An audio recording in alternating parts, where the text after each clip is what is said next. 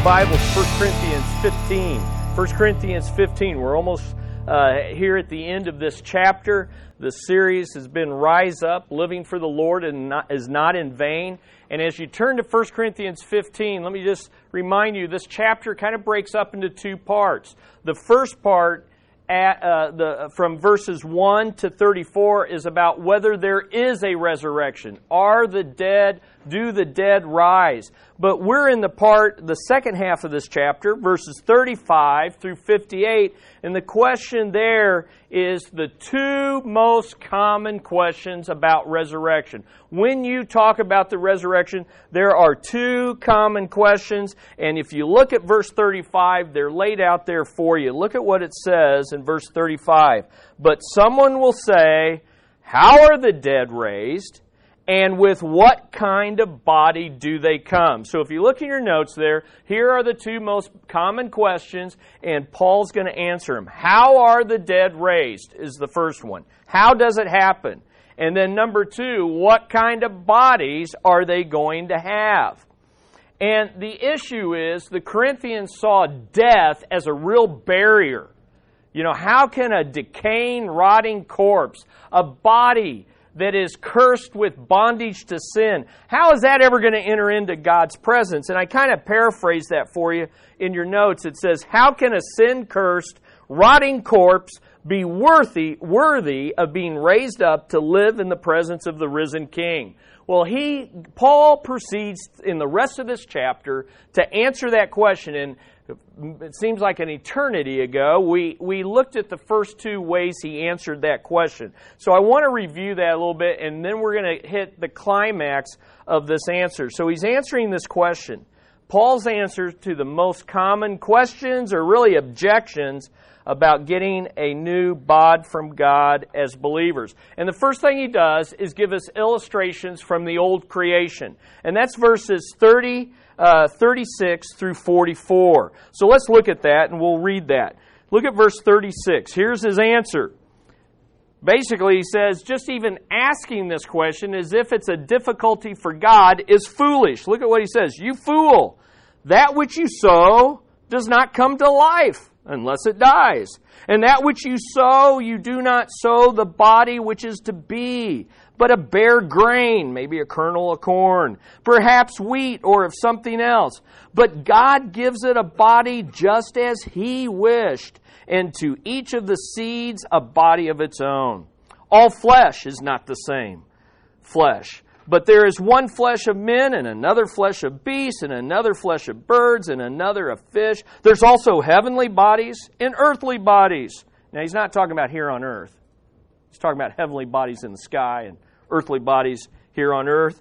And he says, but the glory of the heavenly is one, and the glory of the earthly is another. There is one glory of the sun, and another glory of the moon, and another glory of the stars, for stars differ from star in glory. So also is the resurrection of the dead. It's sown a perishable body. It is raised an imperishable body. It is sown in dishonor. It is raised in glory. It is sown in weakness. It's raised in power. It's sown a natural body. It's raised a spiritual body. If there is a natural body, there is also a spiritual body. Now, what's he doing here? He does two things. He gives two illustrations. The first is the seed sowing illustration in verses 36 and 38. A seed is sown, but it sprouts up the same but different. Same way with us. We're going to go down, and one body's going to go down. The same body's going to come up, but it's going to be radically different. And he makes 3 points. One, death is not the end of the believer's body, but a logical transition to a new one. It's a logical transition. Death doesn't stand in the way of resurrection. In fact, unless a seed is buried, it's not going to sprout up something new. So don't despair when a believer dies or your body gets old and decrepit and is finally buried and even disintegrates into the earth. That's okay. This is a transition. Number two, decay of a believer's body is not a problem for God because resurrection is a transformation to a different body. You say, yeah, but this body's scarred and it's handicapped and it's going to disintegrate. What's God going to do? That's all right. He's going to transform it into a different kind of body. And then number 3, is when it comes to design, when it comes to what's it going to be like, the design of a believer's resurrected body is left up to the Creator, who gives everything a body tailor-made for its own unique place and purpose in creation. Look around you. Ever since teaching this passage, I really have marveled more in the animals and the fish and the birds and everything that I now see. I'm now seeing it through this filter and just think, wow, that is a body that has been uniquely designed for that purpose and that place. And someday God's going to have a tailor-made body for me that will be suited to the kingdom of God. It will be suited to the new creation. And most of all, it's going to be suited to living in God's white-hot, glorious presence. And that ought to be the heart desire of every believer. I want to be near Him. I want to be in His presence. I want to be around Him. But right now, we don't have a body that's capable of doing that. And we'll see that today. So then the second part of what he says, and he's kind of led into it in verse in this, is different bodies. He uses the illustration of different bodies. Different kinds of bodies are designed for different places and different purposes. And that's his point in verses 39 through 44.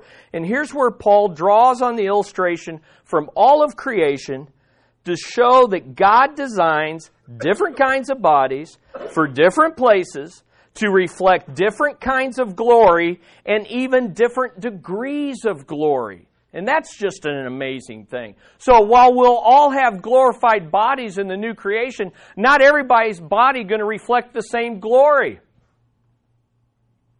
And this is certainly true with Jesus Christ. He's got a human body, but He's got a human body that's capable of being fully God and reflect God's full glory. Think on that. And we can't get into this, but even in Corinthians, the teaching of the judgment seat, that to the degree that we are faithful in serving the Lord here is the degree of glory that we're going to reflect there. And so while we will all have glorified bodies, some of us are going to have, our body's going to reflect more of His glory. You say, well, that's not fair. Well, it's based on God has given grace to all of us. He's given opportunities to all of us. And as we are faithful to serve Him for His glory and for His good, we are laying up for ourselves the reward of the crown of glory. And our bodies will be prepared to reflect as much glory of Him as we have sought to do here on earth.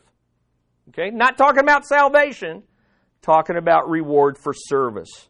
And then Paul applies both illustrations to our resurrection from the dead in Christ in verses 42 through 44. He goes through that contrast. And man, if you get discouraged about where you're at physically in life, you just need to look at this and realize, yeah, I'm sown in corruption. I'm going to die with a body that's dishonored by the bondage and curse of sin. I'm going to die in weakness. That's why I'm going to die. I'm going to die with a natural body, but praise God, I'm going to rise in incorruption. I'm going to rise in glory and power. I'm going to rise with a spiritual body. I don't know, is that good news to you? That's great news. Older you get, the greater the news it is. Now, what is Paul trying to get us to see? He's trying to get us to see two things here. Number one, with the seed sowing illustration, the stress is on resurrection and continuity. Continuity. He's saying you are not going to get a different body. So you're not going to get buried as one person and rise up as another. Now, some of us wish that could be. Some of us hope for that. But that's not, I'm sorry, you're going to be you. So turn to your neighbor and say, I'm sorry, you're going to be you. You're going to be you, I'm going to be me, we're going to have the same body. The newlyweds are, of course, oh yes, you're going to be you. They're all happy about that. And that's great. Now, look at what it says in your notes. The believer's dead body is buried to rise up, transformed, but still the same body. Transformed, but still the same body. But here's the second thing he's trying to get us to see. With the different bodies illustration of all the different bodies in the space and here on earth. With the different bodies illustration, the stress is on resurrection and suitability. Resurrection and suitability. Point being, we're going to have a body that is fitted, suited for our new environment, which is the new creation filled with the glory of God. So it's really cool. We're going to be us. You're going to recognize one another, but we're going to be different, and yet we're going to be suited to live in the presence of God in the new creation. Notice what it says. The believer's dead body is buried to rise up, transform, to live in the new conditions of the new creation. Wow. Then he moves on, verses 45 through 50. Let's read that. He's not done. He's used two illustrations. Now he wants to do a little explanation from the new creation we are in Christ. So look at verses 45 through 50. So also it is written. So see, he's going from illustration to explanation. So also it is written. The first man, Adam, became a living soul. The last Adam became a life-giving spirit. However, the spiritual is not first, but the natural. So don't freak out that you don't have a resurrected body yet. That comes next. Then the spiritual. The first man is from the earth, earthy. The second man is from heaven. As is the earthy, so also are those who are earthy. And as is the heavenly, so also those who are heavenly.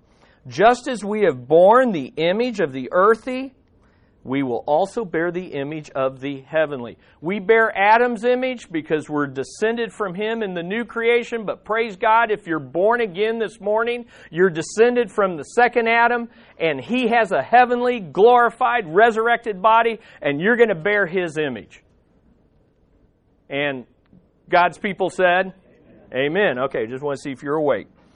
For 49, just as we have borne the image of the earthy, we will also bear the image of the heavenly. Now here he comes, verse 50. He's transitioning a little bit here. Now I say this, brethren, that flesh and blood cannot inherit the kingdom of God, nor does the perishable inherit the imperishable. Basically what he's saying is this. If you intend to live in God's kingdom, then there has to be a change in your body. If you intend to live in the presence of God and to live on the new creation, then your body's going to have to change, and it will. And that brings us here to the third point and what he's going to lead into in verses 51 through 53, and it's this. Paul gets now to what might be the most important truth of this entire chapter, and it's simply this: the revelation of the necessary transformation. The revelation of the necessary transformation. Look at what let's read verses 50 through 53, and that's what we'll camp on for the remaining time. Now, I say this, brethren, that flesh and blood cannot inherit the kingdom of God, nor does the perishable inherit the imperishable. That creates a problem for us, but he takes care of that. In verse 51, behold, look, listen up, I tell you a mystery. We will not all sleep, but we will all be changed. There's the transformation. It's necessary. Notice 52. In a moment, in the twinkling of an eye, at the last trumpet, for the trumpet will sound, and the dead will be raised imperishable, transformed, and we will be changed, meaning we who are living and not yet died will be changed, transformed. Why? Verse 53, for this perishable must put on the imperishable, and this mortal must put on immortality. The necessity of transformation. He is revealing to us the necessity of transformation to live in God's presence for all of eternity. Now look at what he says in verse 50. He says, now I say this. I declare to you. He's trying to say, this is what I've been trying to get across to you. You guys are, he's talking to the Corinthians, you guys are so hung up on death, so worried about your physical bodies. Listen, I'm trying to get you to see that there must be a transformation. There must be a transformation. Now, let's look at 3 questions. There's 3 questions regarding this transformation that I think will help your thinking, that will then change your living. Number 1, the first question is this: why is this transformation so necessary? Why do our bodies need to be changed? And he gives us 2 reasons, and they're found in verse 50 and verse 53. So look at verse 50 in your Bibles, verse 53, and you find in there 2 reasons why our bodies must be transformed. The first is this: because what is capable of physically dying, what is capable of physically dying is not able to joyfully receive what is eternal and incapable of ever dying. So what's capable of dying cannot live and receive that which is incapable of dying and is eternal. Now let me explain that a little bit. Look at verse 50. He says, flesh and blood cannot inherit the kingdom. Why? Because flesh and blood is simply a way of saying humans. And humans are capable of dying. Humans, your body, flesh and blood. What happens when you lose your blood? You die. You know, what happens when our flesh, it's weak. It's human. We can die. And that's what he says in verse 53. He says, this mortal must put on immortality. When he says flesh and blood, it just means you're mortal. And when you're mortal, it means you can die. If I keep explaining it, it'll sound more complex than what it is. That's just what it is. We're mortal.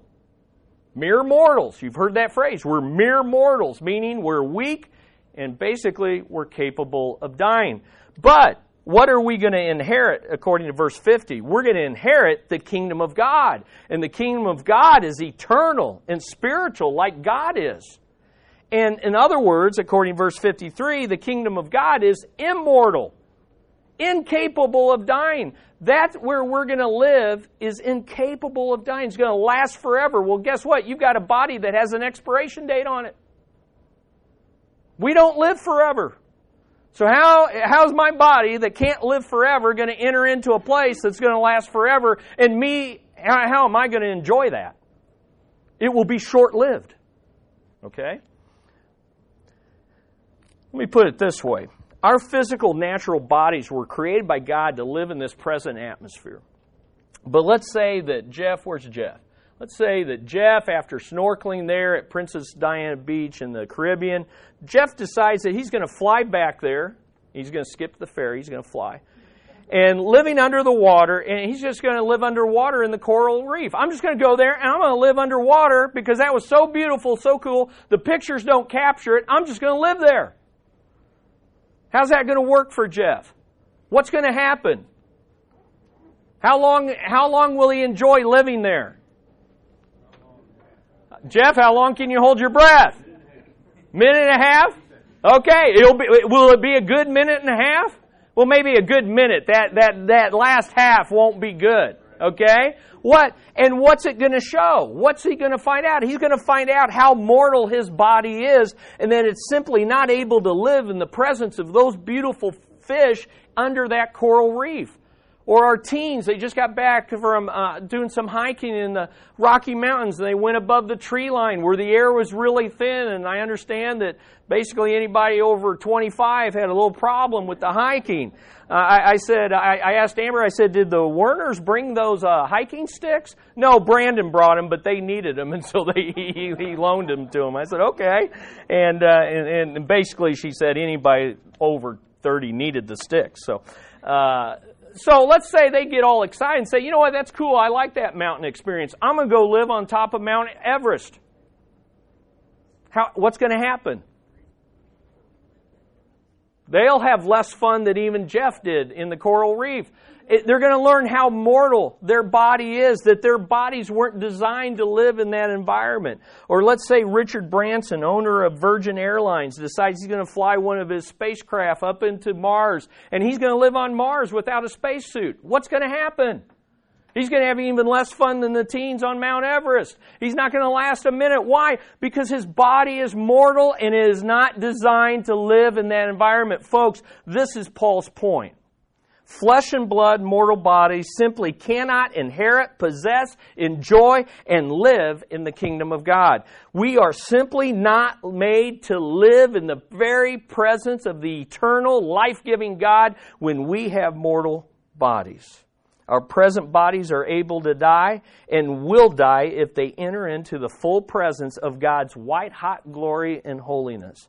But by the transformation of the resurrection, God's able to give us deathless bodies that are immortal and will never die, but more importantly, will be able to live in the very white-hot presence of God Almighty. And that is our heart's desire. Isn't that cool? But there's a second reason why this transformation is necessary, and it's this. Because what is capable of physical and moral decay is not able to joyfully receive what is incapable of ever decaying, physically or morally. Notice, he says in verse 50, not only flesh and blood can't inherit the kingdom, but perishable, that which is perishable. He says it again in verse 53, for this perishable must put on imperishable. What does perishable mean?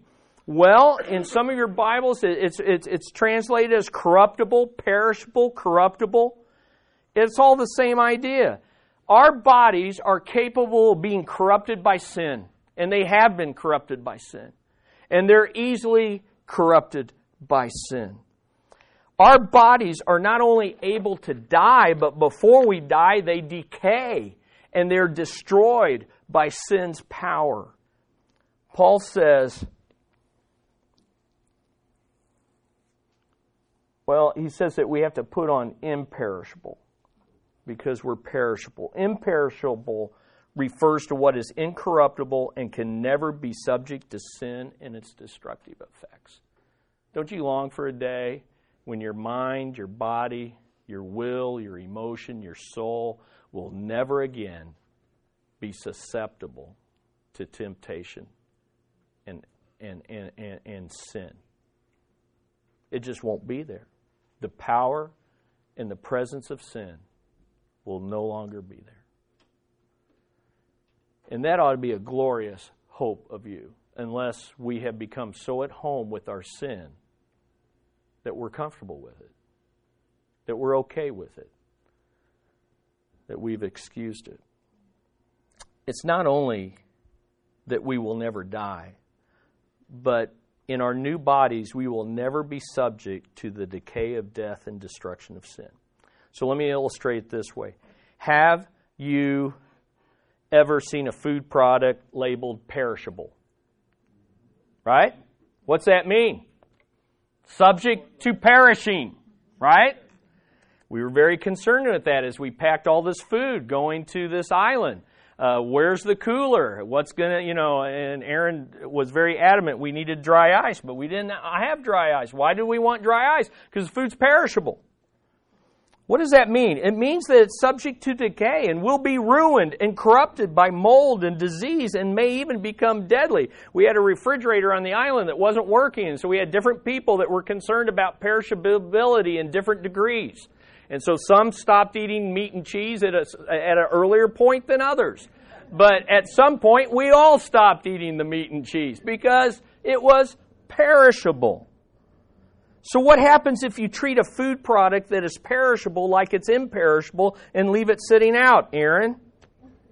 What happens? It perishes. It's corrupted. It's ruined. Now, certain people in our home do not read labels very well. And they have a habit of treating items as though they are imperishable when the label clearly says refrigerate after opening.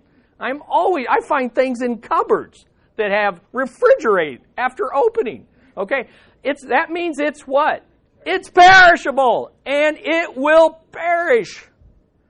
Recently, my friend Tim brought over some hot dog buns to a cookout we had at our home, and he provided the meat, and we provided the meat, and he brought the buns. So Tim and I each had one of the buns, and Tim said, you can keep those. And later we found out why he let us keep it. Later that night, Gwen brings these buns. It was a big old pack, and we had eaten a couple. And he says, "Are these the buns you guys use?" I said, "Yeah, why?" And she turns them over, and there was like this black hole. I mean, it was like a black hole. I mean, mold's supposed to be green, but this was black. I mean, it went from, it was actually quite beautiful when you really saw the gradation from green to darker green to this center thing that was just black with a little fur on it. And I'm like, oh, immediately my stomach didn't feel good. What's the point? It's perishable. Listen, if we take our bodies into the new creation as they are, we will perish. We will perish. We will be ruined. We are destroyed by sin. Paul's point is this: perishable bodies that have been under the curse of sin and subject to the bondage of sin and the corrupting power of sin cannot inherit, live, possess, and enjoy the kingdom of God because they cannot be tolerated in the presence of God.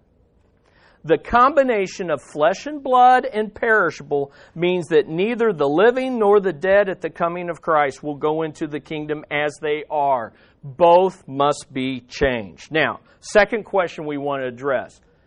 How necessary is this transformation? How necessary? Well, Paul tells us in a negative and a positive way in verses 50 and 53. So let's look at this again. All this is driving the point home a little deeper. And don't get mad at me. This is how Paul's doing it. So he says, look, this is a necessary transformation, but now he says this is how necessary it is. Number one, what is mortal and perishable, what is dying and decaying, is not able to inherit. Not able. And the word that he uses there is the word for ability. Our bodies simply don't have the ability to inherit what is rightfully ours in Christ unless they're changed. And so in verse 50, he really hits this: we are not able. You say, well, what about Jesus? I thought he was fully human, and he even died. But he not only inherited the kingdom, but he's going to be the king of the kingdom. So if he's fully human like you teach, then how does he inherit the kingdom when he's got a human body that even died, yet without sin? Well, here's the point. His human physical body was capable of dying, and it did, wasn't it? And it was even capable of sinning, but he never did. He resisted. He never sinned. But here's the point. Even his body had to be resurrected. Even his body was transformed. So you see, Jesus is showing us, look, even a sinless human body cannot inherit the kingdom of God without transformation. It's just not able. But here's the second reason. What is mortal, and this is a second reason why it's so necessary. What is mortal and perishable, according to verse 53, must put on what is immortal and imperishable. Must put it on. That's it found in verse 53. Circle that word must. That's a very important word. And it's a word that comes up frequently in your Bibles, and often when you're reading your New Testament and it says must, it is this little Greek word day, and it is divine necessity. Divine necessity. Here's the formula, and I won't take the time to write it. We absolutely cannot, when you say absolutely cannot and you add absolutely must, you equal an absolute necessity. It is a divine necessity. God said this must happen, and in this case, only God can do it. Aren't you glad that He's promised to do it? You must. See, the sad thing is, in false religions, people that reject Christ, they think they're going to enter into some heavenly bliss, and they don't have the bodies that can do it. Only God can give you that body, and only God will give it to those who are in Christ Jesus. So in other words, to illustrate this, no one inherits the kingdom of God will do so as an imperishable Twinkie. Twinkies are known, or supposedly Twinkies are the only imperishable product, imperishable product on the earth, right? In fact, some guy literally 11 years ago, on New Year's Eve, he buried a time capsule containing many artifacts of the day, including several pristine packages of Twinkies. And he's going to check them out in 2025 to see how they're doing. Well, here's my point. Some of us think that our bodies, that they're imperishable. But nobody's going to get into heaven as a human Twinkie. This body must be changed. And, we think, man, I can, I'm just doing great. Well, you know what? Even Twinkies perish. And our bodies are going to perish in the presence of God if they're not transformed. So, that brings us to question number 3. How will this transformation take place? So, we see that it's necessary. We see that it's absolutely necessary, but how's it going to happen? And the answer of that is found in verse 51 and 52. Behold, I tell you a mystery. We will not all sleep, but we will all be changed. In a moment, in the twinkling of an eye, at the last trumpet, for the trumpet will sound, and the dead will be raised imperishable, and we will be changed. First of all, I want you to look at behold. He's saying, look, I'm about to tell you something that has never been revealed before. That's what a mystery means. I'm about to reveal you something that you need to sit up and take notice of, and it's this, that we will not all sleep, but we will all be changed. And that word change there means altered. Altered into something different. You say, well, what? That's what he's been talking about all along. See, that's what he's trying to say. He's saying, look, listen up. That's what I'm trying to tell you. Your present bodies aren't the same as what the bodies you're going to get. They're the same. You're going to be the same person, but they're going to be radically different. Your body's going to be altered. The change will occur from one kind of body to another, and yet you'll be the same person.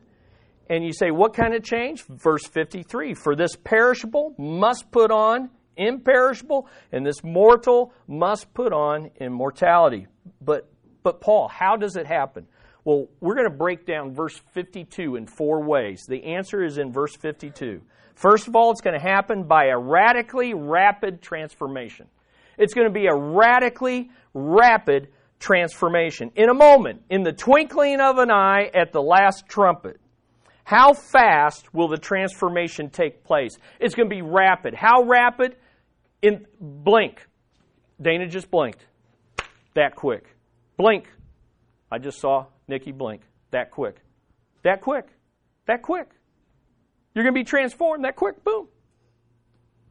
One moment, you're going to have this decaying, dead, dying body, and the next moment, you're going to have this eternal, imperishable, glory-suited body able to live in the presence of God. Blink, and you got it. It's that fast. How fast? Radically fast. Radically rapid. He says, in a flash, in a moment. That word flash is the Greek word that we get our word atom from.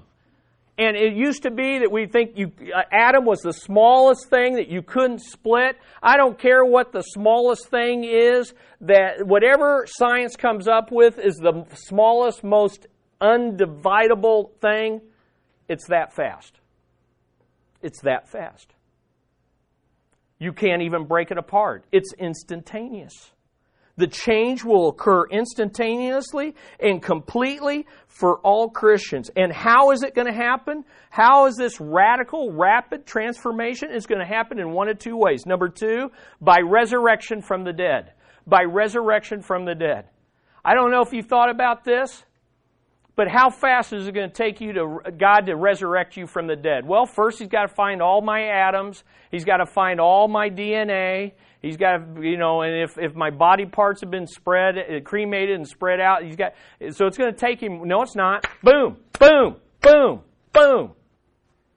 One a minute, you're a spirit, disembodied spirit in heaven in the presence of Jesus, and in the next minute, you're standing on this earth, resurrected in a glorified body. Boom!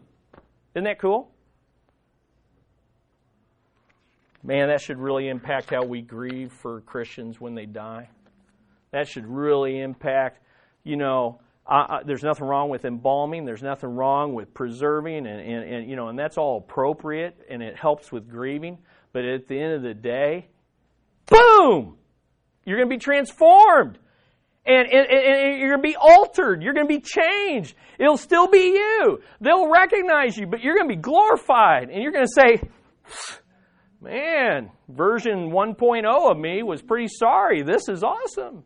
2.0, glorified. The second way it's going to happen is by the rapture of the living. By the rapture of the living. He says, the dead in Christ will rise imperishable, and we who are living. Now, Paul is dead, so now he's part of the dead in Christ. But at the time, he was a part of the alive in Christ. And for this moment, and I can't promise you the next 30 minutes, but for this moment, we're all the living in Christ. And if Christ would so choose to come at this moment, boom! All of a sudden, we're all glorified. And everything that we prayed about just a few minutes ago, His kingdom will come. And His will be done. And we will have bodies that are capable of doing that. Here's what hit me about this. The rapture, and I've never heard anybody say this or teach this, so this could be really heretical, because most things that you teach that you've never heard from anybody else is dangerous stuff, but I think you can see this from Scripture. I've never heard anybody explain to me that the rapture is your deathless resurrection. The rapture is the deathless resurrection. Everything that's going to happen to the dead in Christ is going to happen to us without having to go through death. The rapture is the deathless resurrection. And here's what I want you to see today. That we, and I know I have done this, I mean, we preach on resurrection once a year, and we think about resurrection, and we kind of see that as the ultimate. But listen, the resurrection is a means to this transformation, this instantaneous transformation. And sometimes we get locked in on the rapture. If you know about the rapture and you see, oh, the rapture, it'll be an escape. It's an escape. It's a release. And you focus on the rapture. No, the rapture is a transformation. Instantaneous transformation. A deathless resurrection. And it's taught, and we will look at this in 1 Thessalonians chapter 4, more about that. But let me hit the fourth way this is going to happen. Number 4, this is going to happen according to the revelation of a mystery that God never revealed in the Old Testament. This is going to happen according to the revelation of a mystery that God never revealed in the Old Testament. Now, why do I say that? The rapture is a New Testament mystery. Mystery meaning God had never revealed it. Only God can reveal it. And what I'm saying is the Old Testament believers, basically their understanding and all God had revealed to them is that every believer will die and then be resurrected to the kingdom. And this new truth that, boom, behold, I'm telling you a mystery. It is a church age mystery that the church will not all die before Christ returns. The rapture is a church age mystery revealed to the church by the New Testament apostle Paul. Now, it was hinted at in the Old Testament because there's 2 men who were raptured in the Old Testament. Do you know who they are? Enoch walked with God and he was taken up. Enoch was raptured up. So there's a picture of it, but it wasn't taught, and it was certainly not the norm. Who was the other man? Elijah was taken up. You say, well, how are they going to inherit the kingdom? Well, because, boom, in a flash, their bodies are going to be glorified and they're going to be transformed. So here's what it says. This is a mystery never before revealed in the Bible until the New Testament. Not all church believers will die, but all will be transformed. All will be transformed. So, what do I do with this? Well, first of all, don't reject the revealed truth of bodily resurrection and rapture transformation just because you don't fully understand how it will happen. Okay? It's been revealed. It's been taught. I don't understand it all. I can't explain it all. And science can't explain it all. And don't let science trump God's revelation. Don't let reason trump. Secondly, only fools will deny this revealed truth of a living Christ who can transform the dead and transform the living in the blink of an eye. Don't think like the natural man. Don't be unbelieving. what Paul is trying to do, he's trying to get the Corinthians to see, you guys are all hung up on death, hindering God, and your sin and sinful bodies not being able to get into the kingdom of God. And he's saying, your God's too small. You've got a God so big that, boom, in a flash, He can make you fully suited for His kingdom. Isn't that cool?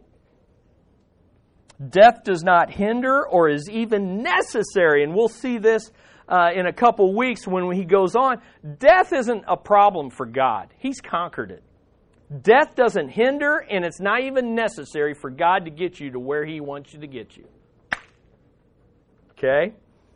And number 4, salvation, resurrection, and rapture are all about transformation. And it's a process that should be already taking place in every believer. Listen, all of what God is doing, the moment these kids some of our kids have gotten saved this week. And I'm telling you, bad on us if we think it's all about that decision. It's about transformation. If they have trusted Christ this week, then God is beginning this transforming process. And it should be visible and seen, and it may take years for it to be seen, and it'll be up and down and all messed up just like you and I, but it will happen because it's all about transformation. Amen? And then number 5, living for the Lord is never in vain, because every believer will one day stand before the Lord in a transformed body to be rewarded for what you have done. And that's why he ends this whole chapter. Therefore, my beloved brethren, be steadfast, immovable, always abounding in the work of the Lord, knowing that your toil is not in vain in the Lord, because death can't take it away from you. And even the sin that we commit can't take it away from you. By faith, live for Him, serve Him, and know that one day you're going to rise up and stand before Him, and you're not going to perish. You're not going to be burned up. And He's going to look at you, and He's going to evaluate what you have done on this earth in this perishable body, and He'll either say, sorry, you can come into my heaven, but you really don't have much to show. You have a body that reflects my glory, but the glory is limited because you didn't serve me. Or He's going to say, well done, good and faithful servant. Enter into my joy and reflect my glory to a degree that is greater because you served me while you were on earth. In spite of sin, in spite of disease, in spite of death, you served me. And now I reward you with greater glory. Isn't that good? That's just good stuff. Okay, Chris, that's good stuff. Let's pray. Father, these are truths too great for me. I don't come up with this on my own. It's your word. If it wasn't for your word, I'd know nothing of this. We would be totally ignorant. We'd be like the natural man trying to reason this out and coming up with crazier things than what this may seem like. But Lord, this is your truth. And we're going to be transformed. So that means today we need to ask ourselves, am I showing that transformation? In a culture of death, in a culture of foolishness, in a culture of increasing perversion, am I showing forth the transformation that will be instantaneous and full of glory?